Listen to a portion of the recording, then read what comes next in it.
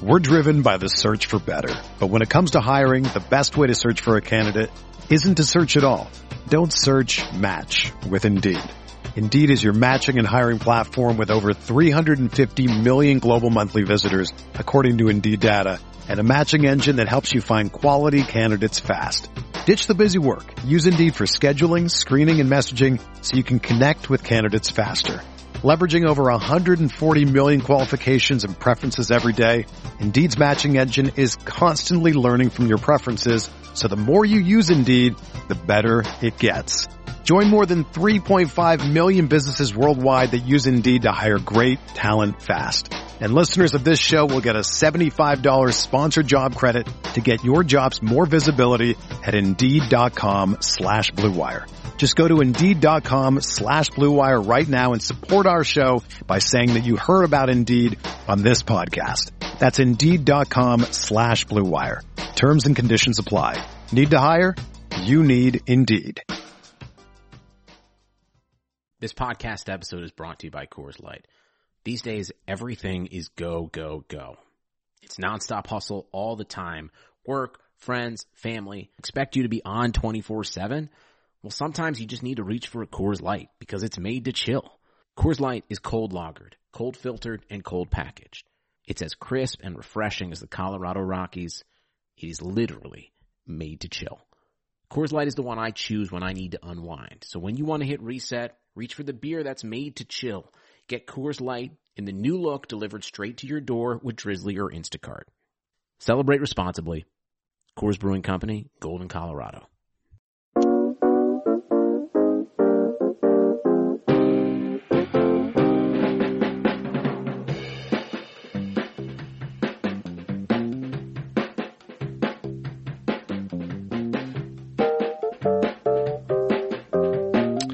Welcome to the Fantasy Football Report, a RotoViz radio news show covering the serious and mocking the ridiculous NFL news of the last week.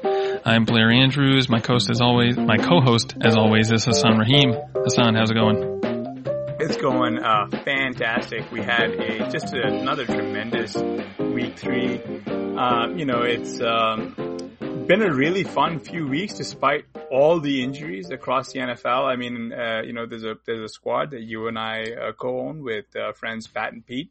And through 3 weeks, we have yet to have more than one of our first 5-round picks active, right? So, we're struggling through here, but, I can't really complain. It's been really fun. That's right. A lot of injuries, but a lot of scoring too, so it's all good. But yeah, we'll get into all of that and a lot more with our guest today. Joining us on the show is Pat Fitzmaurice. Pat is a contributor to thefootballgirl.com. You can follow him on Twitter at Fitz_FF. Pat, thanks for joining us. How's it going? Great, Blair. Nice to join you and Hassan. And like you said, a lot of scoring, a lot of injuries, and I'd almost forgotten. I was just so glad to have football back that I'd almost forgotten that NFL officials aren't very good, and I was kind of reminded of that this week. But I don't know. I was talking to this about a friend earlier today, and we were saying, back in the dog days of like late May when we were wondering when we were going to get live sports again, like if you could have given us, the assurance that we would have a football season with the typically bad NFL officiating, even 20% worse, would you take it? And I think we would have signed up for it in a heartbeat. So, so be it. Some bad pass interference calls, some bad, interception calls in the end zone. A couple of the same types of calls duplicated in games, but it was interesting. It was fun. And the injuries are starting to mount just as we head into the bye week. So, depth is going to be tested for everyone this year, I think. Yeah, for sure. One of those guys who could end up being pretty useful if you've lost a lot of your high draft picks actually had a pretty good game today. Justin Jefferson caught 7 of 9 targets for 175 yards and a touchdown in the Vikings Week 3 loss to the Titans. So Pat, Jefferson really broke out in a big way. He not only outproduced Adam Thielen, but he saw more targets than Thielen did as well. So do you expect this target split to continue?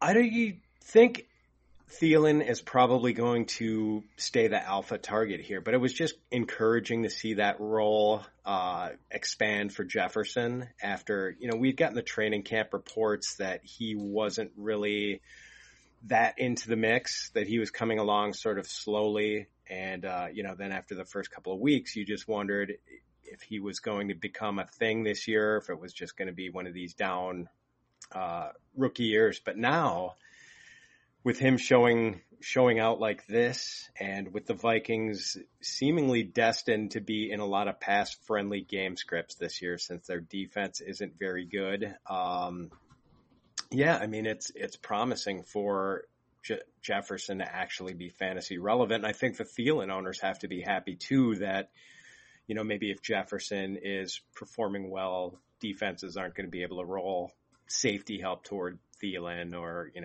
give him extra defensive attention. So that, that might keep opponents a little honest there.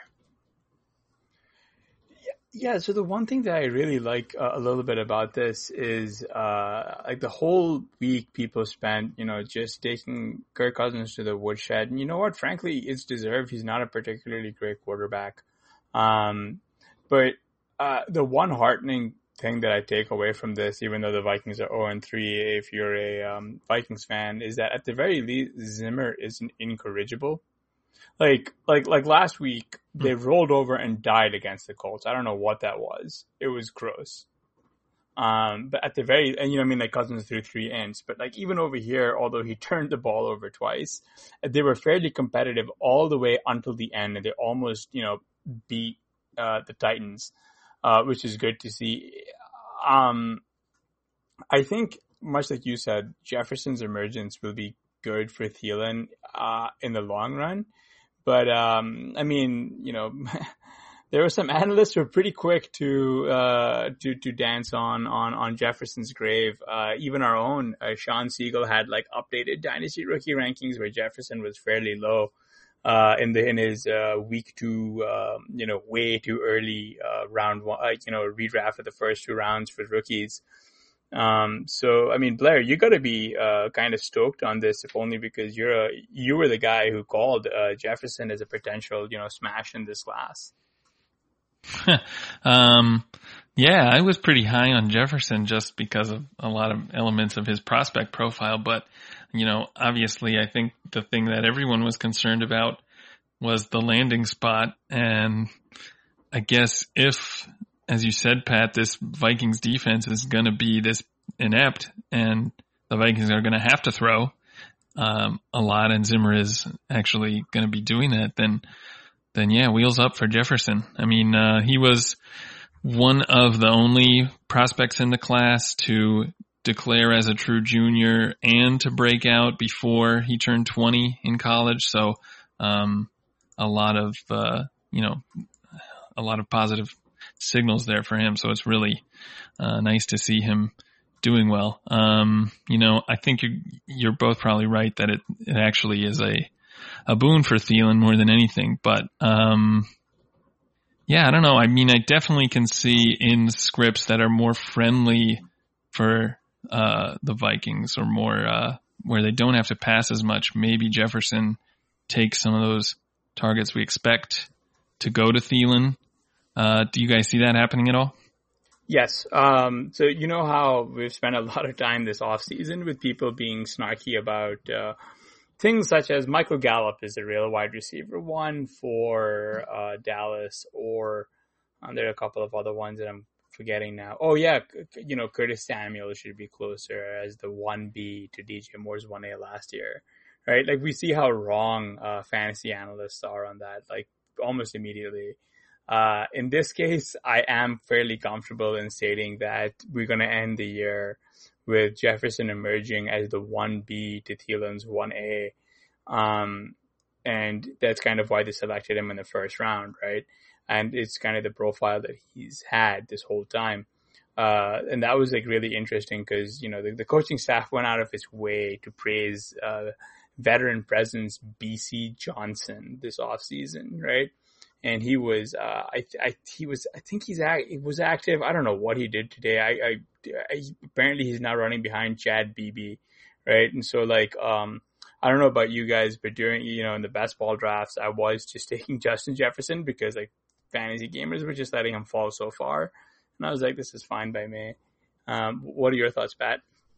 Yeah, that's interesting. And I like how you sort of cleared yourself, Hassan, of getting the accusation of being like the fantasy hipster guy with touting Thielen and Jefferson as like kind of close, like people were with, saying Gallup was the true wide receiver one, or Samuel is close to more some of the other hipster takes. But no, what I think with this that's really interesting is how, I mean, it seems like the top of this wide receiver class was almost distributed in a way like they were being handicapped. So it was hard to figure out who you wanted in redraft, like with their landing spots, like Lamb and Judy were considered the top pure prospects in terms of talent, but Lamb goes to a spot where there are already two good receivers in place.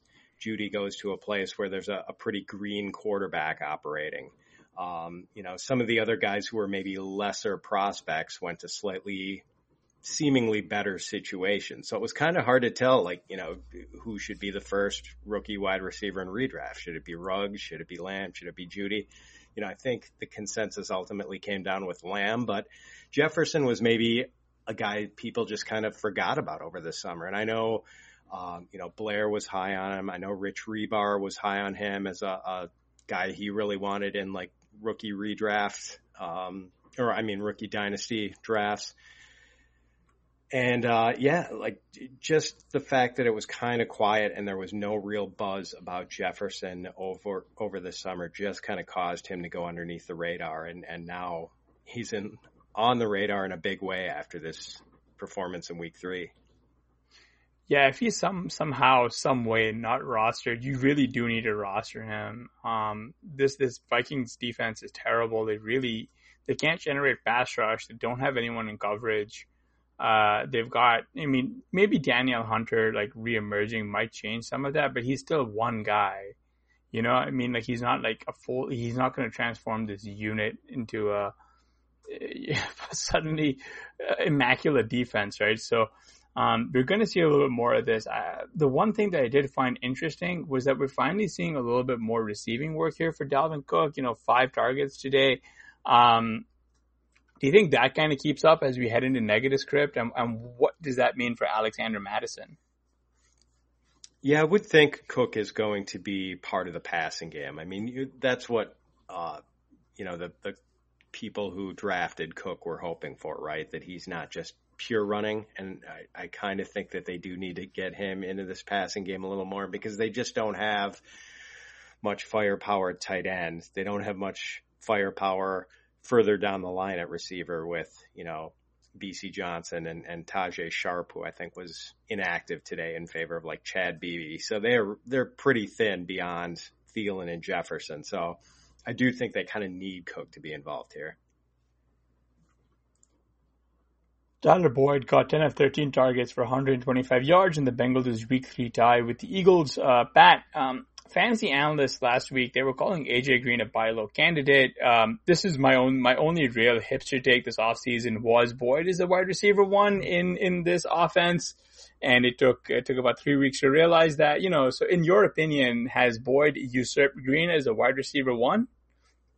Well, so I had been growing a goatee during the pandemic, Hassan. So I guess I'm joining you in the hipster train on this one because I did have Boyd ranked ahead of Green in redraft ranks. And now I think that's kind of being made clear. Like he's not the true wide receiver one in the true alpha receiver sense, I guess. He's the possession receiver who works the middle of the field. But I think we're going to see much more consistency out of Boyd than we are with AJ Green. And with AJ Green, I think you mentioned it, Hassan, the reason that people may be seeing him as a buy low was the fact that he was getting so many targeted air yards the first 2 weeks. But he has been wearing defenders like a blanket early on. And, it doesn't really do good with those targeted air yards if you can't get any separation. The first 2 games, he has averaged 3.6 yards per target. And then in week 3, he was targeted 6 times and had 36 yards. So that's 6 yards per target. And that actually bumps up his yards per target on the season. So that's not too impressive right now. And I think maybe the guy who is also kind of a threat to AJ Green's fantasy value now is T. Higgins, who's really showing out, and who I'm hoping that I was the only person in Scott Fishbowl who actually started T. Higgins this week, and benefited from that. So, that might be more of a sad commentary on my roster than on any amazing foresight. But, Higgins is actually looking pretty good. And the fact that the Bengals didn't activate John Ross for this game, that they had him as a healthy scratch, really sort of heralded that this was, going to be the launching pad for T. Higgins. Although I think in week 2, he played more than 50% of the snaps. So you could kind of see the momentum building. And, I think he gives them a solid third receiver now. So, that might threaten AJ Green's target share a little bit going forward. And, buy low. If you bought low, I think that was probably a mistake. And if there's any way for you to get out from under AJ Green right now, that might not be a bad idea. Would you trade AJ Green for T. Higgins? Oh man. That's tough. I have a follow-up. Do you think that would even be accepted? So, I mean, you're talking just redraft, right? Yeah. I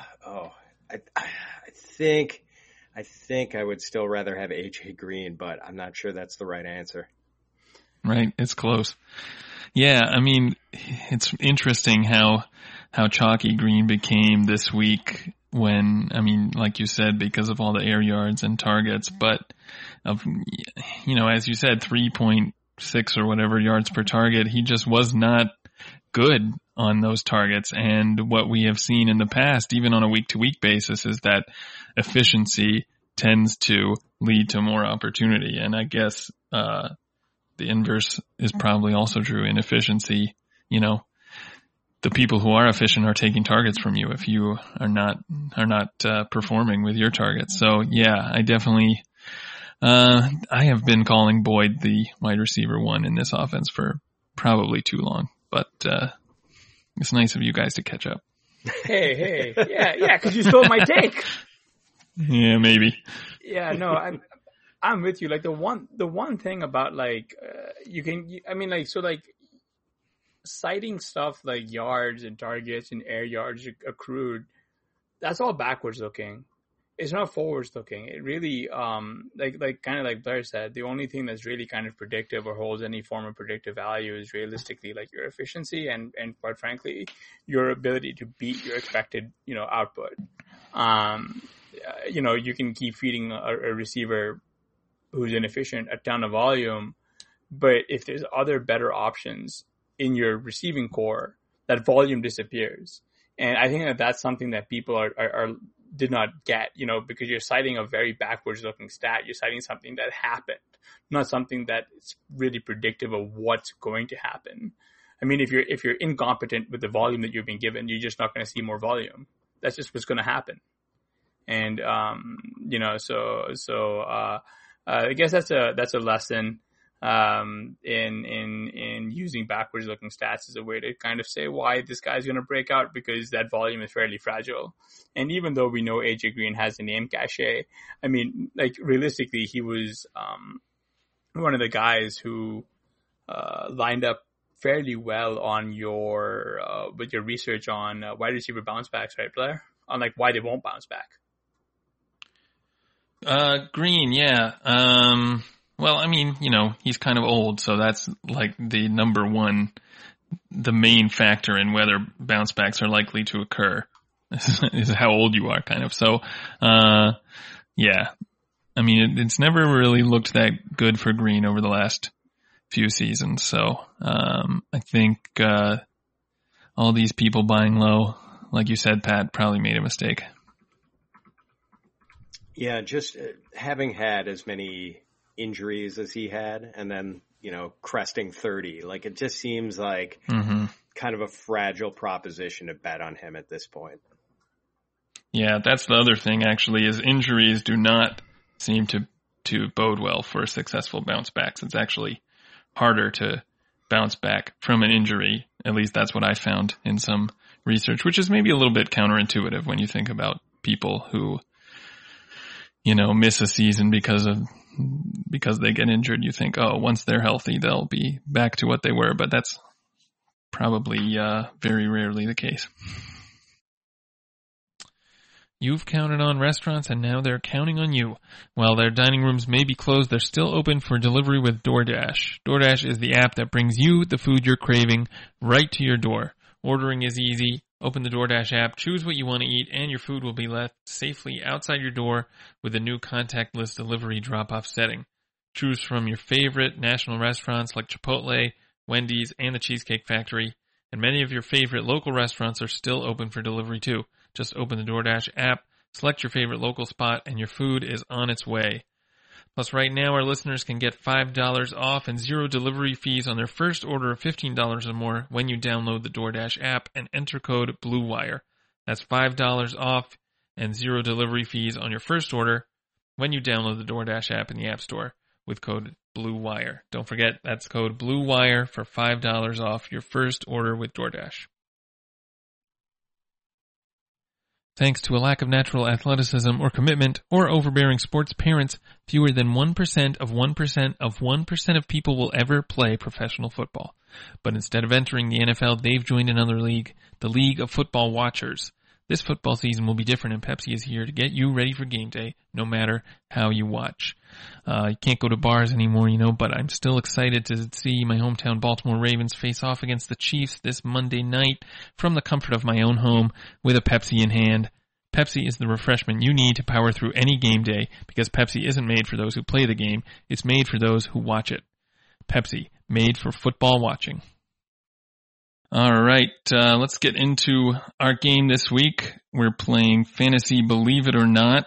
Hassan, you want to run through the rules of this game? How's this going to work? Yeah, played this with Dave Caban week 1 and, had a really great time, and I'm happy to have someone as esteemed as Pat on the show, so we're going to play it one more time. And basically the way this goes is we're going to talk about some performances that maybe seem to be a little bit shocking, and Pat's going to tell us if we should buy into it and believe it or if we shouldn't. And let's start off with this guy, Rex Burkhead, who rushed 6 times for 49 yards and 2 touchdowns in the Patriots' Week 3 win over the Raiders. He also added 7 catches for 49 additional yards and a 3rd touchdown on 10 targets.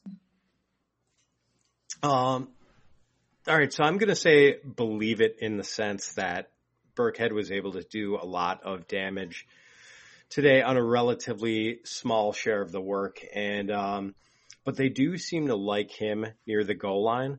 So obviously, James White is going to eventually come back after, missing 2 games because of this tragic car accident that his parents were in that killed his dad and critically injured his mom.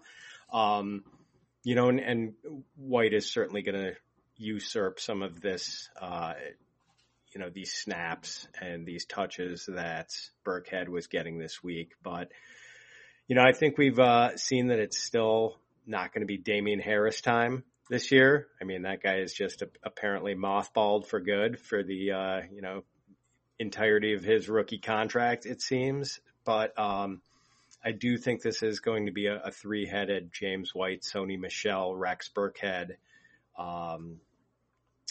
backfield. And, there are going to be sneaky good Rex Burkhead games. I don't know if you're going to ever be able to trust him in a lineup from week to week, or if there's even like a spot where you can see it coming. I mean, I guess there was this week, possibly just because White was out. But, so yeah, I mean, he is going to be involved, and, every once in a while, he's going to hit the sweet spot like he did this week. Yeah, any interest in J.J. Taylor, who had 11 carries, actually led this backfield in carries, it looks like? Yeah, I should have mentioned Taylor too, that he, kind of incredible that he is, getting more run than Damian Harris, after Damian Harris was his big star at Alabama. And JJ Taylor is just this little dude. And I guess that's kind of my reservation with him. I mean, he is just like one of the tiniest running backs I've ever seen. Like, I can't think of, if they're not even using him in sort of the Darren Sproles type role, which is how you would think a back that small would have to fly to, cut it as an NFL running back at that size. So, I'm kind of skeptical, but it is kind of amazing to me that he is getting more work than Damian Harris. Yeah, I believe Harris he was on IR. I think he's eligible to return next week, though. Yeah, I think so. But also, does it really matter? Right. Right. I mean, Cam's basically their best running back and best quarterback, right? I don't know about you guys, but so Sony Michel went off today, 9 carries, 117 yards, right? These guys were gashing the Raiders on the ground, which, I mean, the Raiders give it up to running backs. And and quite frankly, if Michel continues playing like this and they're using JJ Taylor in the way that he is, and with, Burkhead doing what he does, I really don't know what's changed between last year and this year. Last year, Michel was terrible and Damian Harris couldn't get on the field. I mean, I heard all the stories about training camp, but we heard all sorts of stories from training camp. We heard how BC Johnson is way superior to Justin Jefferson, right? Training camp's training camp, and given that this is the year that beat reporters couldn't really tell, exactly what was going on and who was playing with what personnel. All you're getting are fluff stories out of it, right? I mean, come on. We already saw Damian Harris do, he was active, in 2 games and he got almost no run. I don't know how that changes now. I think you're going to, he's going to have to wait his turn, unfortunately, which is a bummer. Yeah. I mean, the funny thing about it is the Patriots more than any other team have almost embraced the, since we're on the hipster narrative, the running backs don't matter narrative. The Patriots almost want to play that out by just they were the originals there. Exactly. And they will just totally confound you with their usage of running backs from week to week and the different guys who bubble up and how they'll, but they are so interchangeable. They could withstand an injury. They can withstand a tragedy like this James White thing. And, they always have someone they can pull out. And, I don't know. I mean, who's to say that Damian Harris would not suddenly have value at some point later in the season, or that JJ Taylor would suddenly be a popular waiver addition at some point. But it is kind of remarkable that they're just able to do this and, just keep us guessing. You cannot figure out the code as to which of the Patriots running backs is going to be valuable any week. You could get the World War II code breakers in to try to crack the Belichick running back code, and you just can't do it. It's impossible. Jarrell Henderson rushed 20 times for 114 yards and a touchdown in the Rams' Week 3 loss to the Bills. He also had a 6-yard reception. I believe it. I think people were kind of overplaying Cam Akers. I don't know where you guys were on the Cam Akers thing before this. I was on him. You were on him? Scam Akers. So I was kind of agnostic. I mean, I just he had that. I never know what to make of the guys who come out of college where they were getting bad blocking, played behind a bad offensive line, and were really productive. I feel like those guys tend to be the darlings of the analyst crowd. Kenneth Dixon was a notable guy in that area where Kenneth Dixon was really productive despite this horrible offensive line in college, and people kind of wanted to love him. And I guess, maybe it wasn't the talent that was his issue so much as just, couldn't get over the injury bug his first couple of years. But, Cam Akers just looked so kind of straight line-ish in week 1. And, it was weird that Henderson could never really get any sort of traction, even with Todd Gurley having injury issues last year. And then they bring in Akers. They've got Malcolm Brown. Like, oh, okay, Henderson's just going to be this third wheel. And now he looks fantastic, and he looks like he's the lead guy. But I mean, he just has looked so much better than Cam Akers did in his one appearance so far. It's hard to see, it's hard to see this backfield shifting real abruptly. Like, I think there's going to be a decent window of opportunity here for, Henderson to make sure he's, if not the lead guy in this back. I don't think they're really looking for a lead guy, but I think he's going to be 1A in the committee for a while. So Henderson actually picked up an ankle injury, like last year, in one of the handful, like early games where he was, active, and it hindered him like the entire season. I guess why he just looked so bad.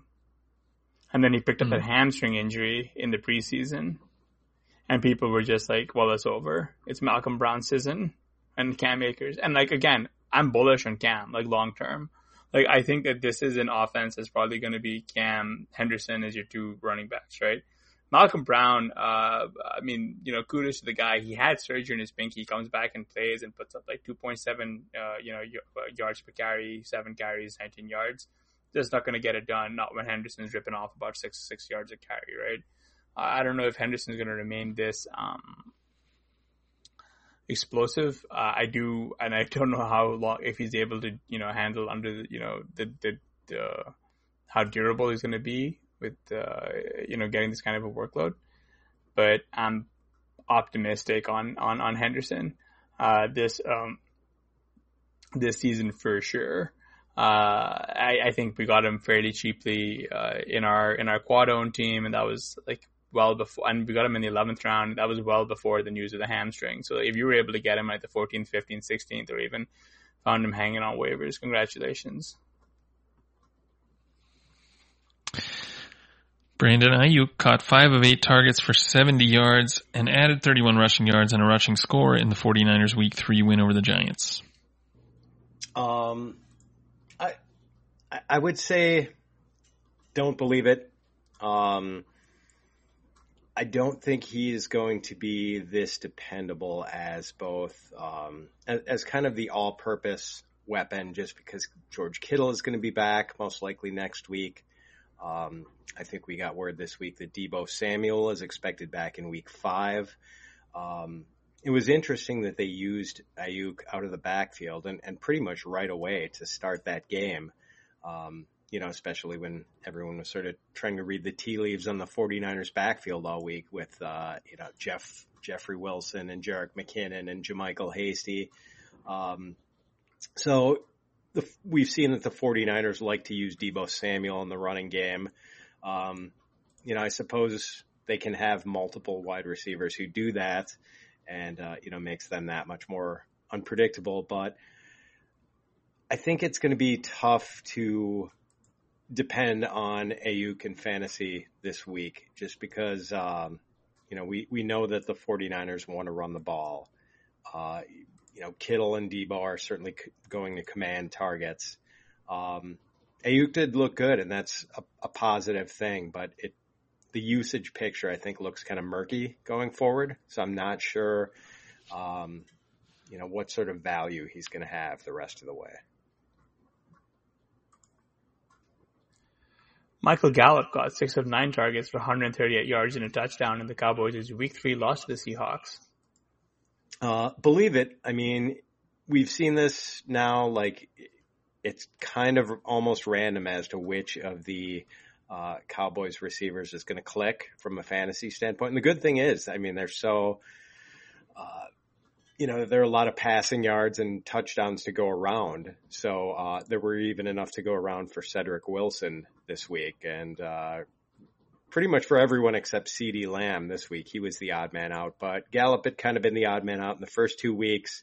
And I think a lot of people were seeing him as a buy low I know that some people were actually asking me on Twitter if they should release Gallup this week, and I was, begging them not to. So hopefully, they did not do that, but there are going to be lean weeks for all of these guys. But, I think we are going to see sort of a rotating hit list from week to week with these guys as far as which one really clicks.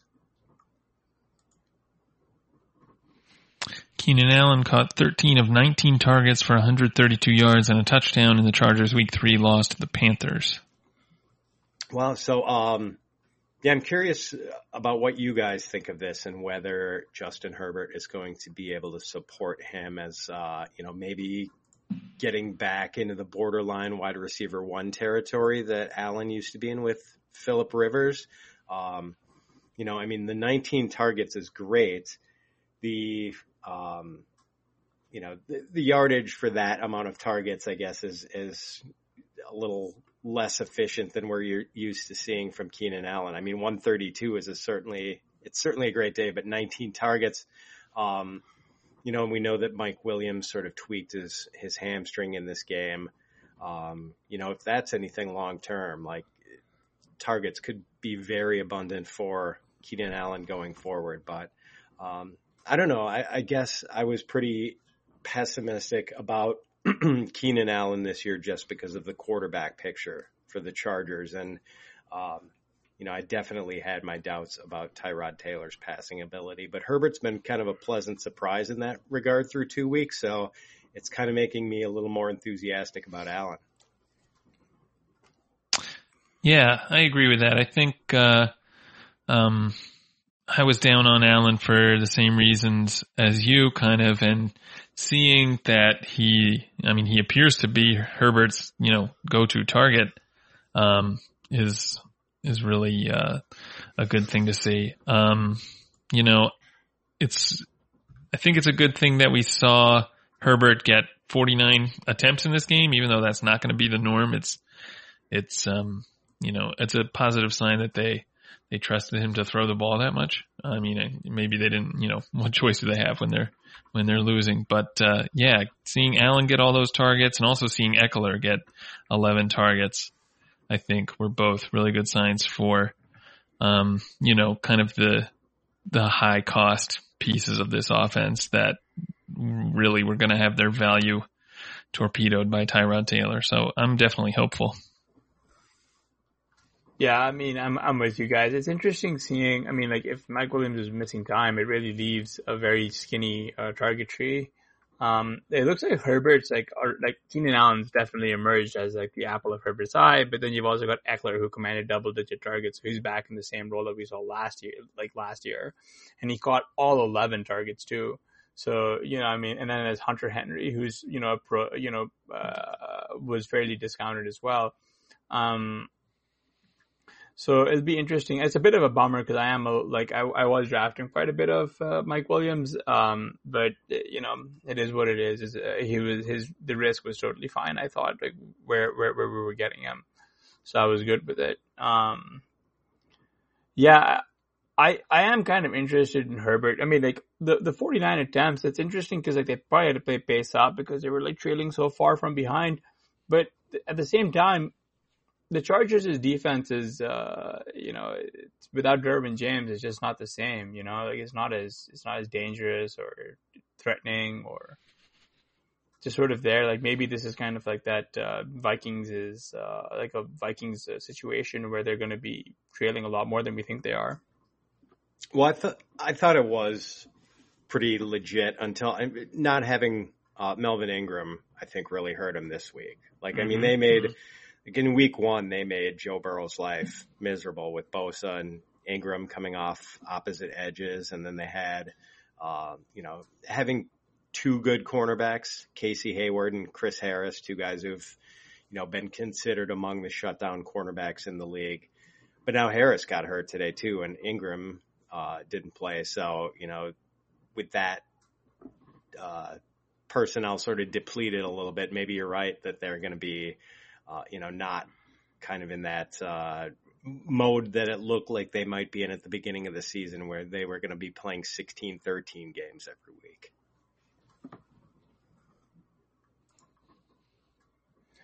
Mike Davis rushed 13 times for 46 yards, and he added 8 receptions for 45 yards in the Panthers' Week 3 win over the Chargers.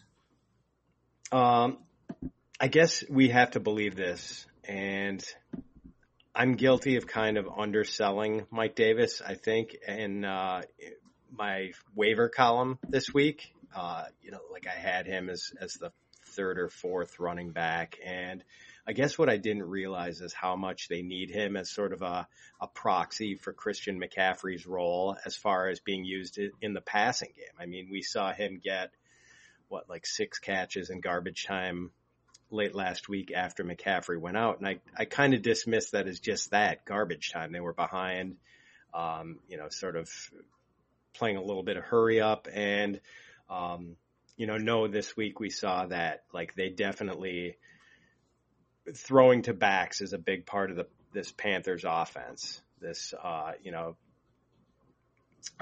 Joe Brady, Matt Rule scheme. So, that's obviously really valuable in PPR leagues.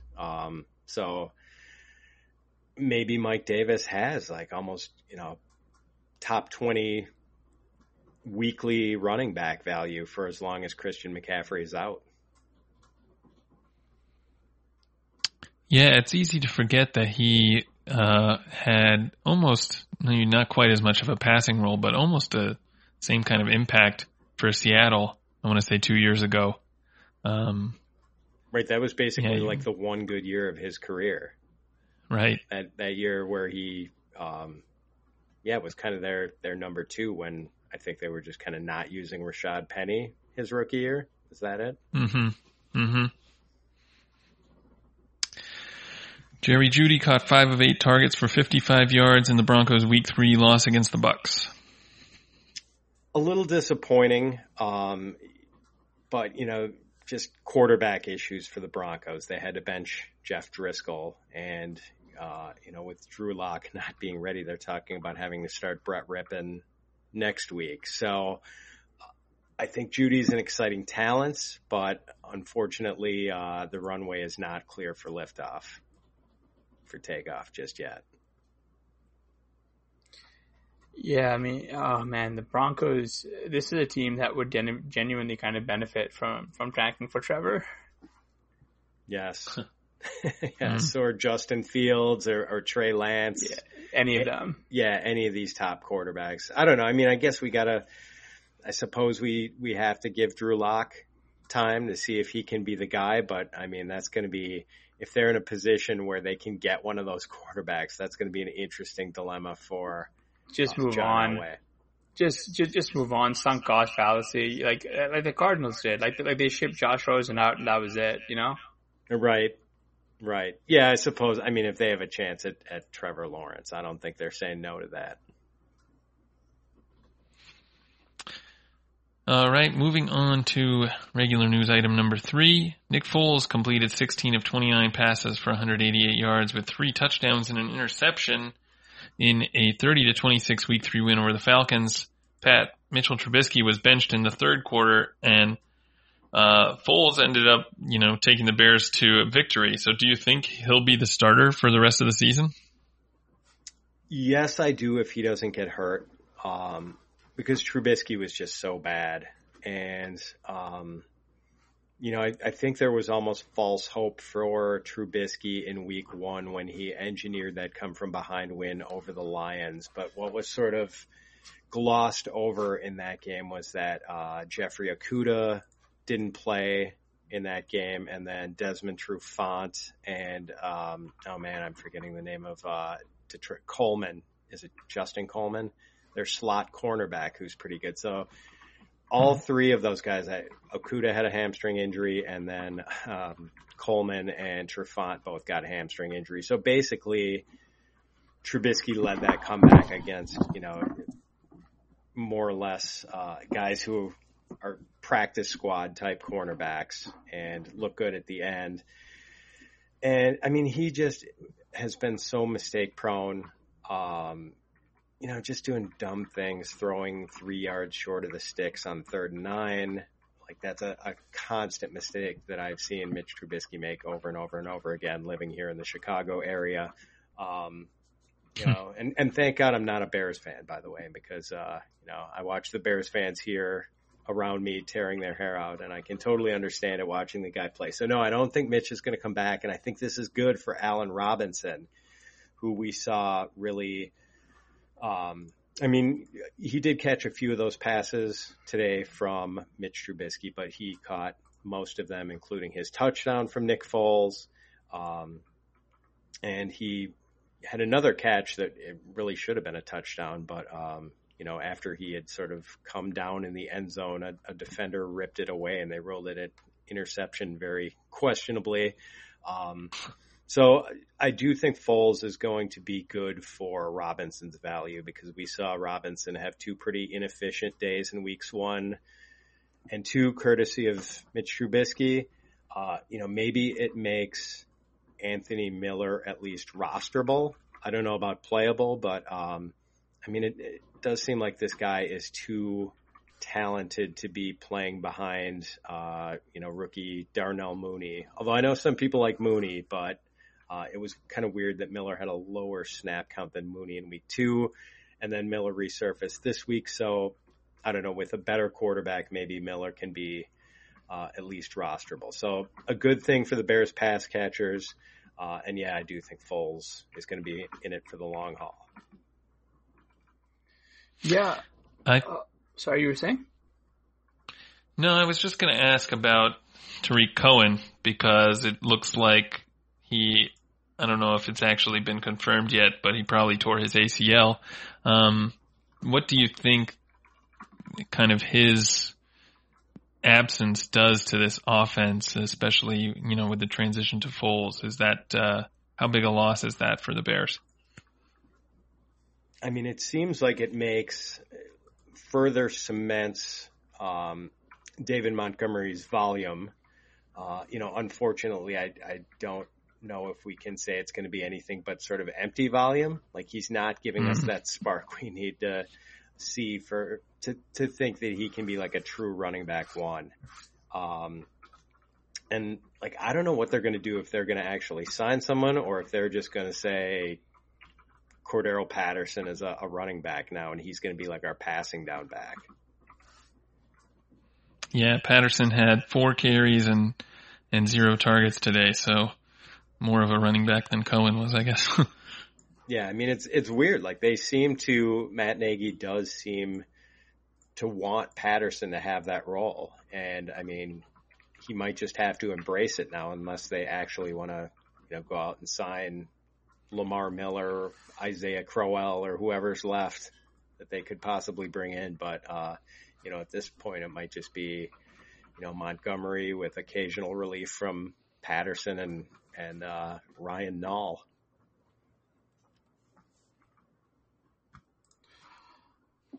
Russell Wilson completed 27 of 40 passes for 315 yards and 5 touchdowns in the Seahawks' Week 3 win over the Cowboys.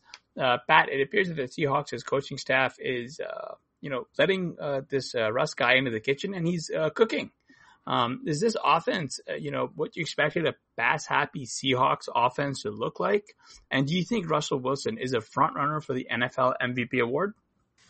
I definitely didn't expect it. You know, I expected the same sort of stubborn streak that we've seen out of Pete Carroll and Brian Schottenheimer, and that they'd run the ball far too much. So this is really encouraging. I mean, it's just like not only letting Russ cook, but also seeing, you know, DK Metcalf start to flourish, and Tyler Lockett having, you know, the start of what could be his best season, and, you know, 3 different tight ends getting involved for the Seahawks. So this is a lot of fun.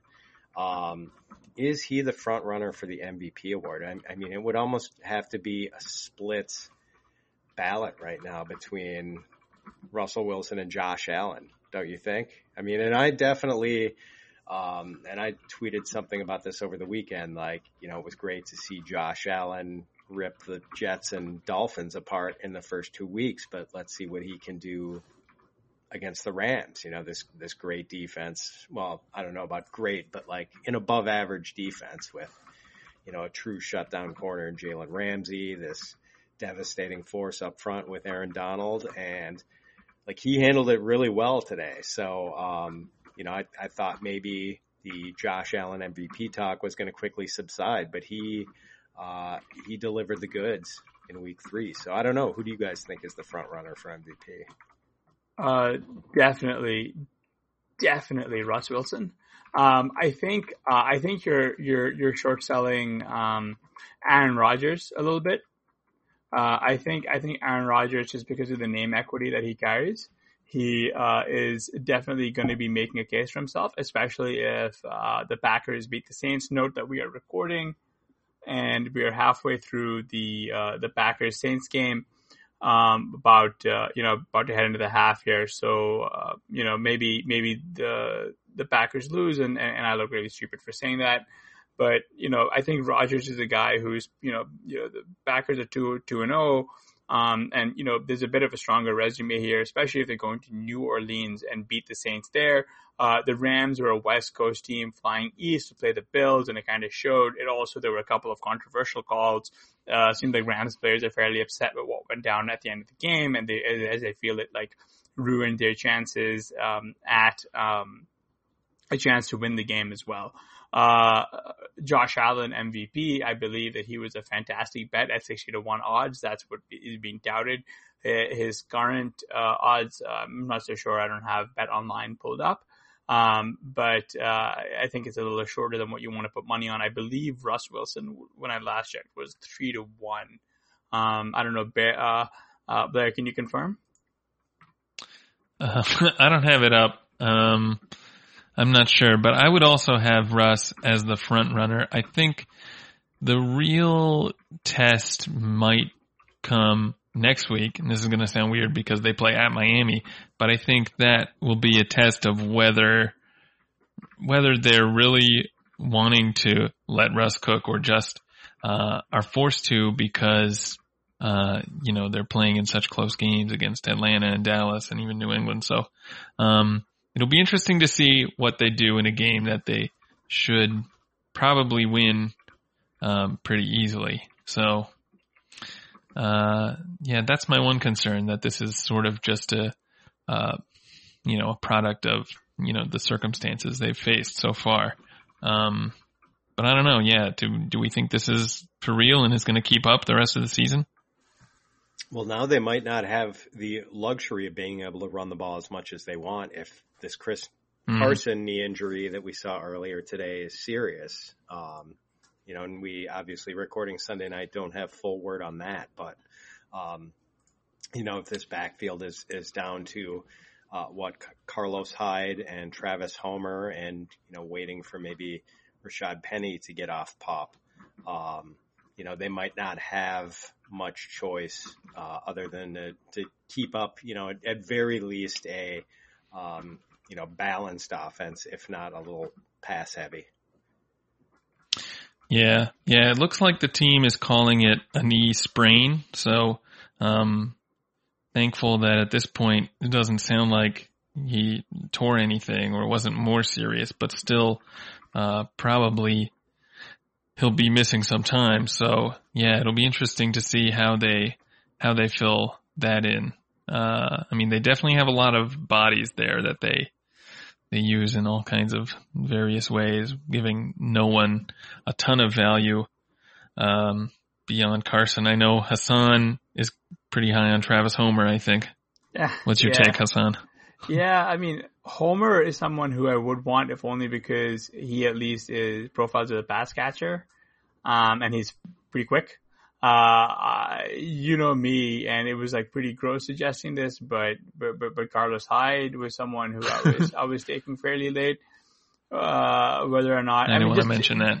Yeah, just because everybody is kind of grossed out by him, and so am I. But you were getting him so late that it was just I'm just gonna be gross with this, and I really don't know what my overall best ball portfolio exposure is. If it's higher than 12%, I'm going to be very upset with myself. But I wanted to actually backtrack a little bit because if the Seahawks are here in the process of allowing Russell Wilson to be this tremendous chef, right? it's a fairly skinny usage tree in Lockett and Metcalf, and then just like everybody else, right? Like, give me a second. I want to scroll over to the game logs because this was just, I mean, so the Seahawks' defense does them absolutely zero favors, right? Like, this is kind of like, unlike the Vikings who have, Kirk Cousins under center, the Seahawks had Russell Wilson, so that's, they've always got a chance at like staying in the game. I mean, Greg Olsen got like 6 targets today, right? Like that should tell you exactly where we're at with this offense. It's fairly thin. Hollister got 2 targets. Will Disley got 2 targets. Freddie Swain got 1 target. And they really need wide receiver help. But Metcalf and Lockett, like everyone was convinced that like Metcalf was going too high.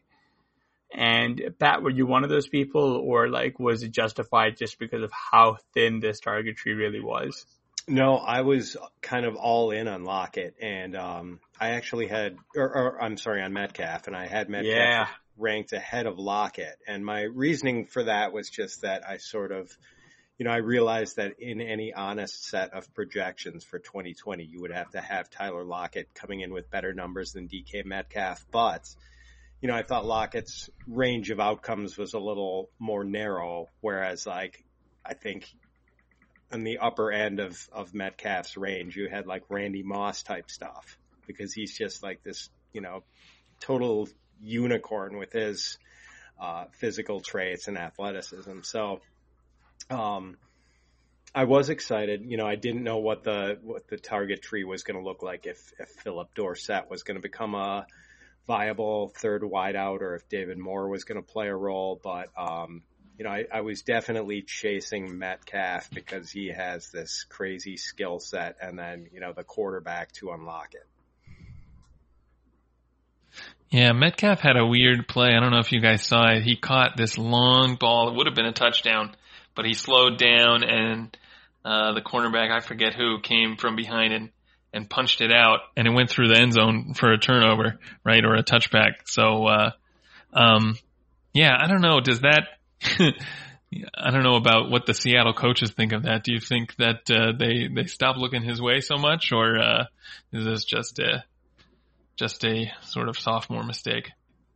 Yeah, it's funny. Like it's funny. I mean, because Carroll is kind of an old school head coach. You always hear about how like he makes guys sort of fight for their jobs in training camp, and no one has job security. And we kind of saw that with Russell Wilson, like after Matt Hasselbeck had signed. It wasn't Matt Hasselbeck. Oh my, I'm a Packer fan too, and I can't think of the name of the backup quarterback they signed for big money. Matt Flynn. Oh, thank you. Right.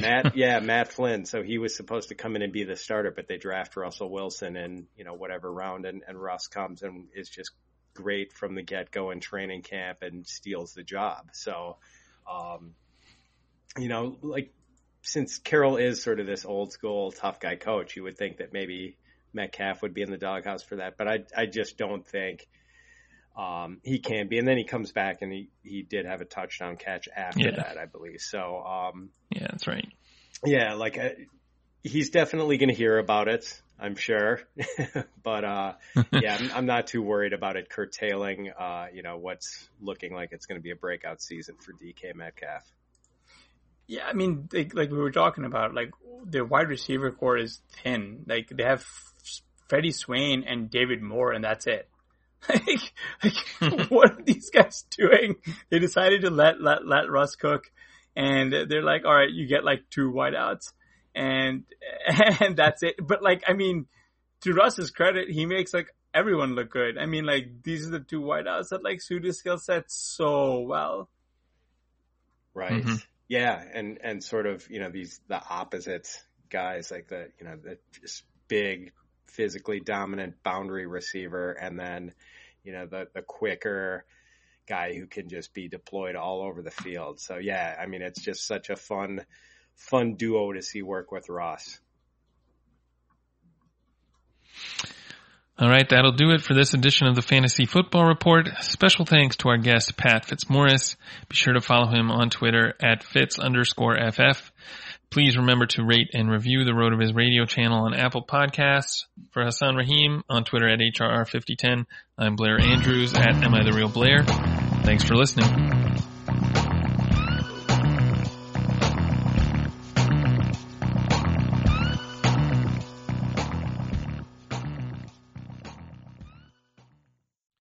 The wait is finally over. Football is back. You might not be at a game this year, but you can still be in on the action at BetOnline. BetOnline is going the extra mile to make sure you can get in on every possible chance to win this season. From game spreads and totals to team, player, and coaching props, BetOnline gives you more options to wager than anywhere else.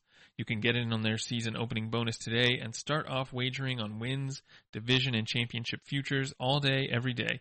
Head to BetOnline today and take advantage of all the great sign-up bonuses. Don't forget to use promo code BLUEWIRE at betonline.ag. That's BLUEWIRE, all one word. BetOnline, your online sportsbook experts.